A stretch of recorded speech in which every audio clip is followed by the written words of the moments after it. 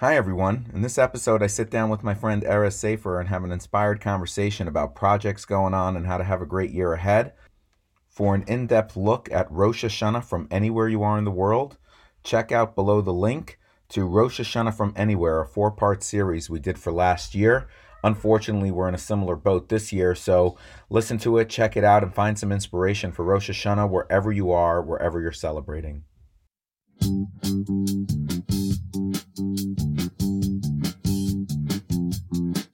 This podcast is presented by Rabbi Peretz Mochkin, speaking to the millennial generation.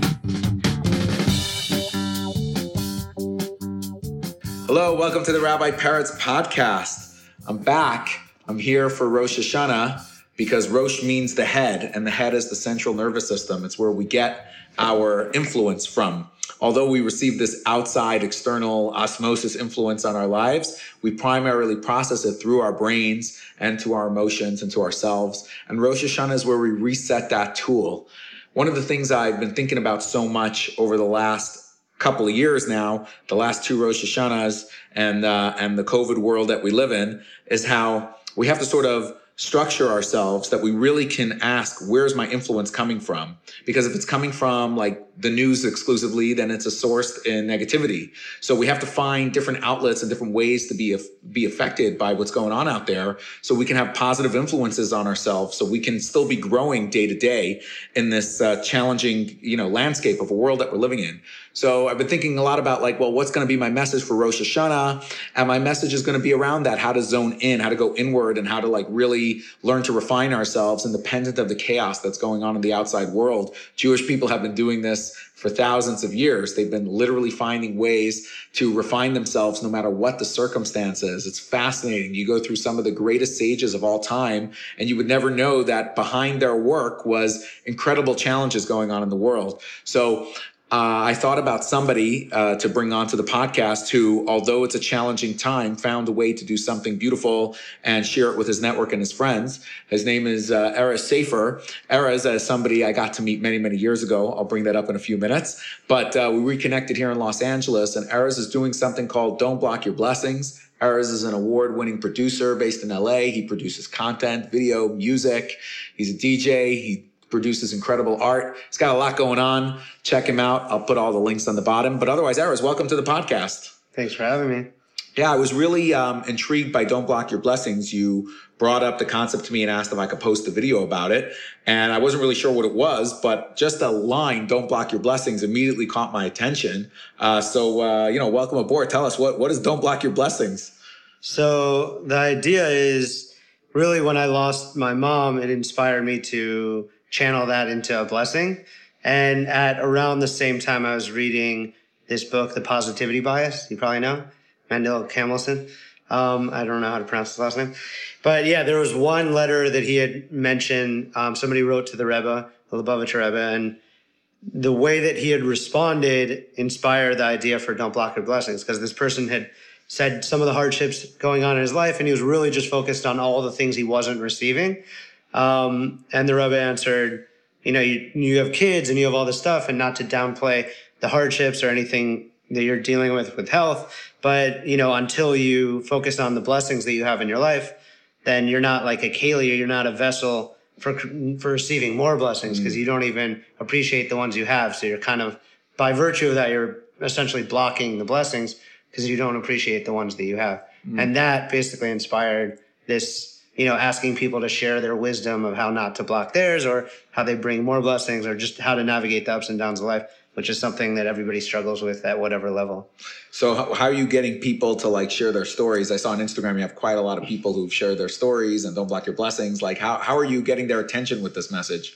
Or is the tagline that good? Don't block your blessings is enough. Well, I think it's something that resonates with people. So people that you wouldn't even assume, like we had Justin Long from Dodgeball and Accepted, and this girl I loved she was in the OC and Entourage, and Wayne Coyne from Flaming Lips. It's like it really things from the heart enter the heart, that. Yeah. So I think because it's a genuine thing, and it's not like you're asking them like, hey, can you shout out my brand, or you know what I mean? Trying to trying to trick them into saying something about some for-profit that you have going on.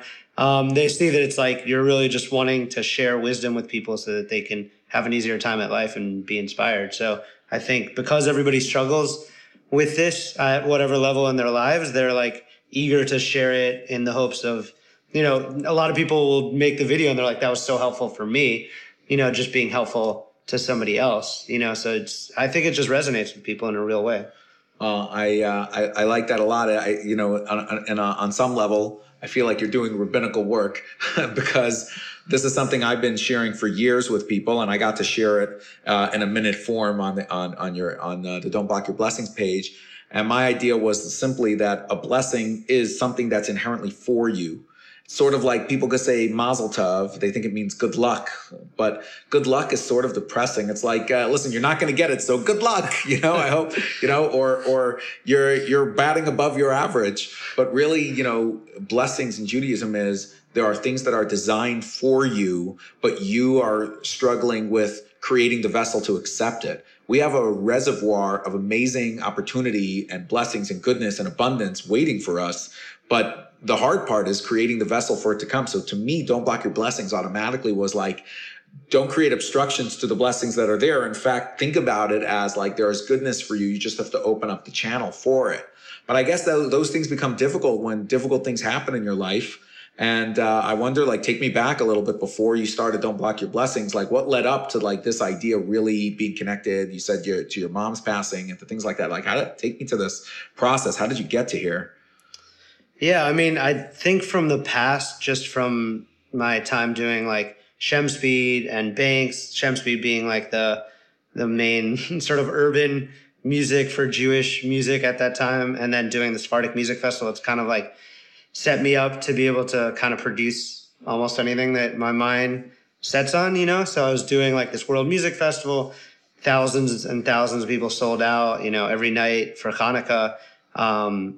And then with all the music releases and just getting press and all this stuff. So like, it was kind of, I realized that, if you set your mind towards something that you're actually passionate about, other people will join in on that. And, if you work on the angle and like kind of like the storytelling bit of it and the branding, other people, it provides this sort of entry point for other people to get involved at whatever level. So I think, when my mom passed, I was like, all right, let me do something that will inspire other people and sort of elevate her soul and memory. And that was just the idea. And as I started, reaching out to people like yourself and other people and just their responses, and it just kept me going. And then when I did the festivals, that was just like took it to a whole nother level. So with her Yortzeit, her 1 year from her passing is October 28th. So that'll be like the third festival that we're doing. So I'll ask you about the festival in a minute.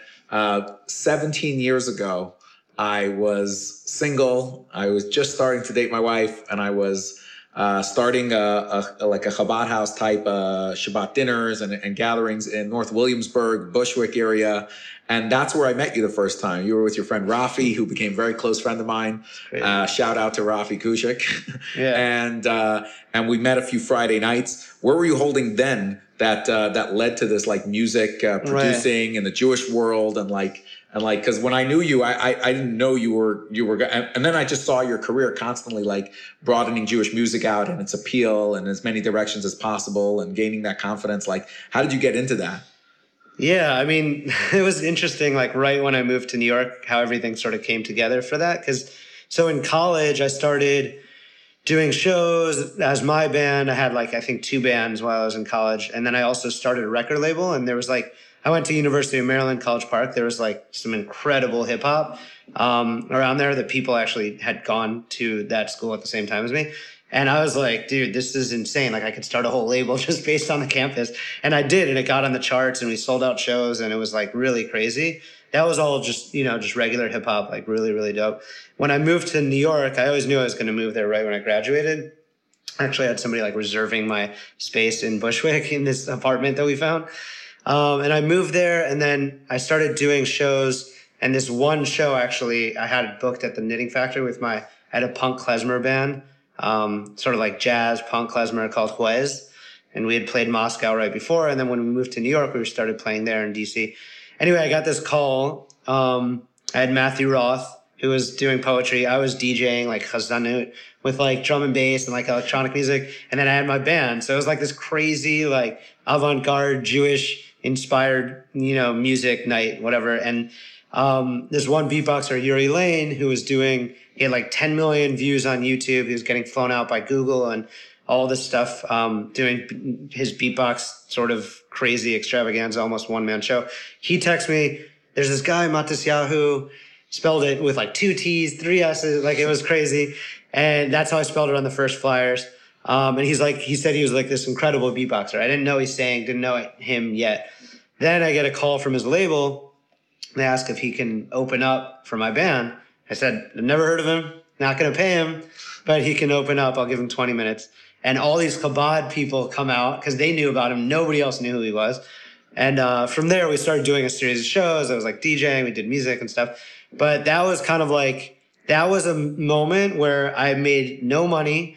Prior to that, I was like living in Bushwick for like $400 a month and just barely getting by. And I had sold that show out and I started selling out these shows and getting a reputation and realizing like, oh, wow, I can make money from this. And then I built like the festival and the label and all this stuff. So it came out of that. So you've really been don't block in your blessings for a long time. You've been like creating opportunity for yourself and following your talent and following the channels of where things open up. I mean, I think that's a beautiful thing to share of like how things happen. It snowballs when you put yourself into it. Yeah, it's one of those things that's like you see like Hashem's like God's hands in when you're putting yourself out there in a way that like, okay, I have no control right now. Like I've only ever worked for myself. So that's like really when you see like, things will just align and, you don't really have control over it. I always say like, as an entrepreneur, you can make like 1,000 calls and not like lock down one bit of business. Or you can make one call and, and that could be like the biggest call you've ever made. So you're not really in control. You can only just try to align yourself and have full faith that it's all going to work out. But one of the things, my mom was always like super supportive of what I've done and like in the past. And so I think that was one of the big catalysts of me creating this universe around things that she's inspired me around. But yeah, she's always come to the shows, like opening nights for the festivals, and always been into the music and just like super supportive of me being. Well, you got to have people who support you in your life. That's really what happens, especially a mom. Any memories of me in Williamsburg putting you on? Wow, Williamsburg days, yeah, vaguely. I mean, I was living in Bushwick, so there was like no Jews where I lived. It wasn't like the William, you know what I mean? It was like now it's another world. Yeah. But it was like prostitutes on the corner. Like there was nothing pretty about like, you know what I mean? It was like a seedy area. Now it's like the East Village or something. But yeah, so I didn't really know this existed. I didn't know I didn't know what Satmar was. So my friends kind of introduced me and I ended up in North Williamsburg at that Chabad. And that was great because it was this group of like random like freaks and then like Jews. And so I was like, oh, this is perfect for me, I was going Friday night right before Shabbat would come in and there were bars popping up everywhere. And I'd walk in and I'd be like, any Jewish woman who lights Shabbat candles with me gets a drink. And he would come and light candles with me and I'd buy them drinks. Nice. Like it was a tripped out time. And those dinners were super eclectic. It was just like, even the person I was doing them with, we were like in different universes. Yeah, Kuti. Yeah, he was super spiritual and out there. And I was like just beginning, but like a hipster in my own little world. So it was very interesting times. And you and Rafi came and it was like, oh, here are some guys I could hang with. This is it was good vibes. So tell me, during the pandemic is when this all came together for you and this Don't Block Your Blessings. So tell me, what are some of the highlights that have happened so far? Tell me about the festival that was created and how you got to that. And so I mean, it was born out of this other live stream thing I created on my website when I released this lo-fi album called An Album of Lo-Fi Songs That Will Never Trend on Spotify. This was the beginning of the pandemic, and I'm like, I want to do a release, like there's a full album, like a release party. But that wasn't going to happen. So I had just played in Tokyo and I like connected with all these like artists and musicians out there. So I reached out to people like around the world for my record release party. And I created 2 rooms on the website. One was music and one was like live art. So I had people from like Sweden and Tokyo and all this stuff, like live painting as all the musicians were playing in the other room. And it was covered by Billboard. So when the idea to take the Don't Block Your Blessings further than just videos was like, okay, I should do a festival because that way people can like really interact with it and bring it to life. And I asked one of my favorite DJs, DJ Qbert, to be a part of it. He brought in like 16,000 viewers, and I had, I don't know, about 40 other presenters. And so it was basically the art room and the music room. And then I also added a healing room, obviously, since that ties into the festival. And I had David Sachs, who you know is a writer, producer of The Simpsons, and he read from his upcoming book. He's just an incredible, just his wisdom and just anything he says is so profoundly deep, but very short and brief and simple at the same time. So I had those types of people in the healing room. And yeah, it was just really successful. So I did another one on Valentine's, and we had, my mom always wanted to see Hamilton and had tickets, and then COVID happened and she passed away. So I actually had the cast of Hamilton perform with 60 presenters, and it was also just super incredible. I went on Fox 5 to talk about it, and they did a whole piece. But yeah, so it's just kind of growing. That's it's fascinating. Tell me about like what's the plan for this third upcoming festival in October? So the third one is on her yurt site. So the last one took so much out of me that I was like, I'm never doing this again. Wow. But when I realized it was her yurt site coming up, which happens to be at the same night as my debut big album comes out, side A of it, from as H to the. So I just decided, okay, let me just do it. You know what I mean? And I connected on Clubhouse with this woman who was like the one behind Cali Roots and a bunch of these like massive reggae festivals. She is the A&R manager for Damian Marley and whatever. So she's been helping me a little bit, like just keeping me inspired and with some of the copy. And then my friend Rehan, who's the one behind Life is Beautiful, that big festival in Vegas, they're all like pushing me, you know, they love it. So yeah, I just kind of got inspired, and I'm like, I need to do this on October 28th. And yeah, it'll be kind of a combination of some of the incredible presenters from the first two festivals, a few of them, and then a bunch of new people. Well, we'll put a link here to check out the festival.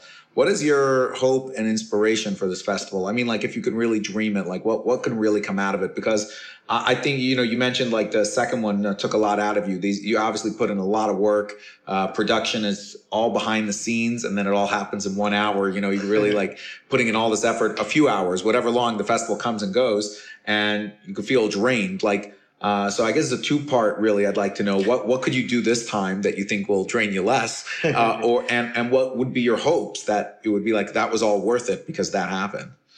Right. So yeah, I mean, two things. Like one, I think that the last one was a bit ambitious because I was involving so many people. Because I also was like, oh, it'll get to all these different people's universes when they're like promoting it also. So it's kind of like a strategic move, aside from just presenting something incredible. But also I wanted it to feel like you're going to a festival. So there's multiple things happening in every room at any given time. Mm-hmm. So I think instead of like 9 presenters every half hour simultaneously, maybe it'll be like 1 or 2 over the course of the 3 or 4 hour event.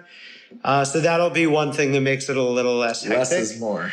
Yeah, because it's also what people don't realize is we have to get them live streaming and then pull the feed and then update it. And then it needs to like push through the website so everybody's updated to see what's happening new. And then, you know, inevitably like half the people have some like technical, super simple thing, but still needs to be addressed or whatever. So that's what makes it really stressful. Yeah. So, I mean, the hope for the festival, I think in the future is just doing more like in-person, potentially retreats, still doing the live streams so that people can connect, but you know, nothing beats in person and when you're actually meeting these people and that sort of thing. So that's the hope, whether it's like a bunch of retreats or one big festival, something like that. Well, I love this line that you sent me the other day. We have to realize that every moment we are existing in is a space where we can return. Tell me about that line. What type of returning to what space are you looking for? It's that's a Rosh Hashanah message. I could feel it somewhere there. So, right. What are you really trying to say? What are we returning to? Because Don't Block Your Blessings is also like uncovering what's already there. So, what inspired you to write that? Right. Well, so that's for my project, also inspired by my mom, but also my ex's mom, who is a big inspiration to me. So that's called Light of Infinite, but it is very much tied into Don't Block Your Blessings because it's basically me jumping in weekly, spending the week immersed in ancient Jewish texts and Hasidic teachings and Kabbalah around the weekly Torah portion, but I'm doing it through the lens of Don't Block Your Blessings, so it's very much tied in. So yeah, that's tied into Rosh Hashanah and the weekly portion, but the idea is like returning to yourself and returning to like this connection, this unification. And you know, everybody, most of like your biggest enemy, like last week's thing, I quoted Jay-Z's thing that it was like looking in the mirror, like my only opponent or whatever. And like the idea of that, it's like, you know, you can blame this person for that or this person for that, but really so many of the things that keep you away from either happiness or feeling whole or at peace is all of these things that you pile onto yourself, you know, like your own doubts, your own fears, all of these sorts of things. So the returns is like return to your oneness, return to yourself. I love that. I think you're hitting on a point that I tell myself all the time, that when I judge myself based on what I've done, the work I do on myself, on my body, on my soul, on my learning, I feel very accomplished because it's with me. But when I judge myself based on like, you know, what's going on externally, well, that never ends. And that to me is, I think the message that I take away from Don't Block Your Blessings is like your blessings are the things that are with you, that are not externally based, that are not superficial, and that are not based on that. And like, I don't know if you're your greatest opponent or not, but you're definitely like how you see the world is basically going to shape how you see yourself. So both of those things need to be constantly elevated. And with a new year coming up, Rosh Hashanah being the head, it's all about like elevating the way you see the world around you. And it's just too easy to see the negativity out there. So I really think going forward, if we're not going to start looking from a new lens to what this world is, I think we will struggle. We'll continue to struggle. This will linger. This pandemic could linger for centuries for your life, if you don't like learn to see the lens differently on what you're doing. So I think it's fascinating what you're doing at this time specifically, and taking a loss like your mother, and you mentioned your ex's mother, who I knew also. And it's like we're losing some wonderful people who used to carry some of the load of positivity and goodness in the world. And I think the harshest thing is to realize like, we got to carry that load. You know, my sister passed around the same time, and like she was uber positive and strong, and like, I'm like, well, now I have to be like, I can't look to her to lift me up. I got it already, and now it's my turn. So I think that's really what this is about for me. And I see it so much for you as well, of like turning this into like you becoming that positive light. You're an incredible musical entrepreneur and an art producer and all that. But when I meet you, you have a bit of an introvertedness to yourself. Yeah. So I think you like really balance this, like, you know, this introverted nature with like, but I got to go do it. So for those listening out there, this is a man who sounded very busy, and it's not because it comes natural. It's because I could tell you right now he's blushing, but I can tell you that it's because he pushes himself to really put his talents and utility out there in the world. And I want to thank you for that and for sharing that with us here on the podcast, because I think it's inspirational. And those out there who feel like they've been holding back on seeing themselves in a higher level, or doing things that are not about finance and money, but about like actually bringing good things in the world, will see great success, and they can take inspiration from your work. Thanks. Yeah, no, whenever I tell people how shy I am, they're like, you know what I mean? But I think because I'm comfortable around people that, you know, I'm friends with, or I feel at ease. But yeah, in certain situations, I'm just, like you said, like I go kind of introverted. I mean, I love, you know, when people ask me like, oh, I read your article for this week, like, why don't you share something? I'm like, I write it, I don't recite it. Like, people think I'm like this outgoing and I want the mic and I want the attention, but I'm like, I would love the attention for the writing, and especially if it helps somebody, or for my music for sure. But as long as I'm not like in the room, you know, like do it, like whatever. But yeah, just don't single me out.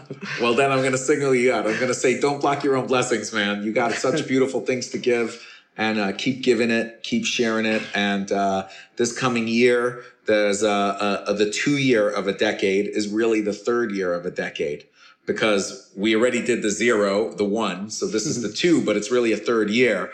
And a 3rd of anything in Judaism is when we establish a pattern. So this festival that you're doing should establish a pattern, not necessarily of festivals every year. I don't know if you want to do that, but it should establish a pattern of like producing things that bring tens of thousands of people together and make them feel inspired to open their channels up. And that's precisely what you're doing. So more power to you, and lots of success. I hope everybody listening checks out the Don't Block Your Blessings festival coming up. Cool. Thanks so much for having me. Well, listen, have a happy Rosh Hashanah, a happy New Year, and a happy head of the year. And thanks for coming on the Rabbi Peretz podcast. All right. Thank you all for tuning in.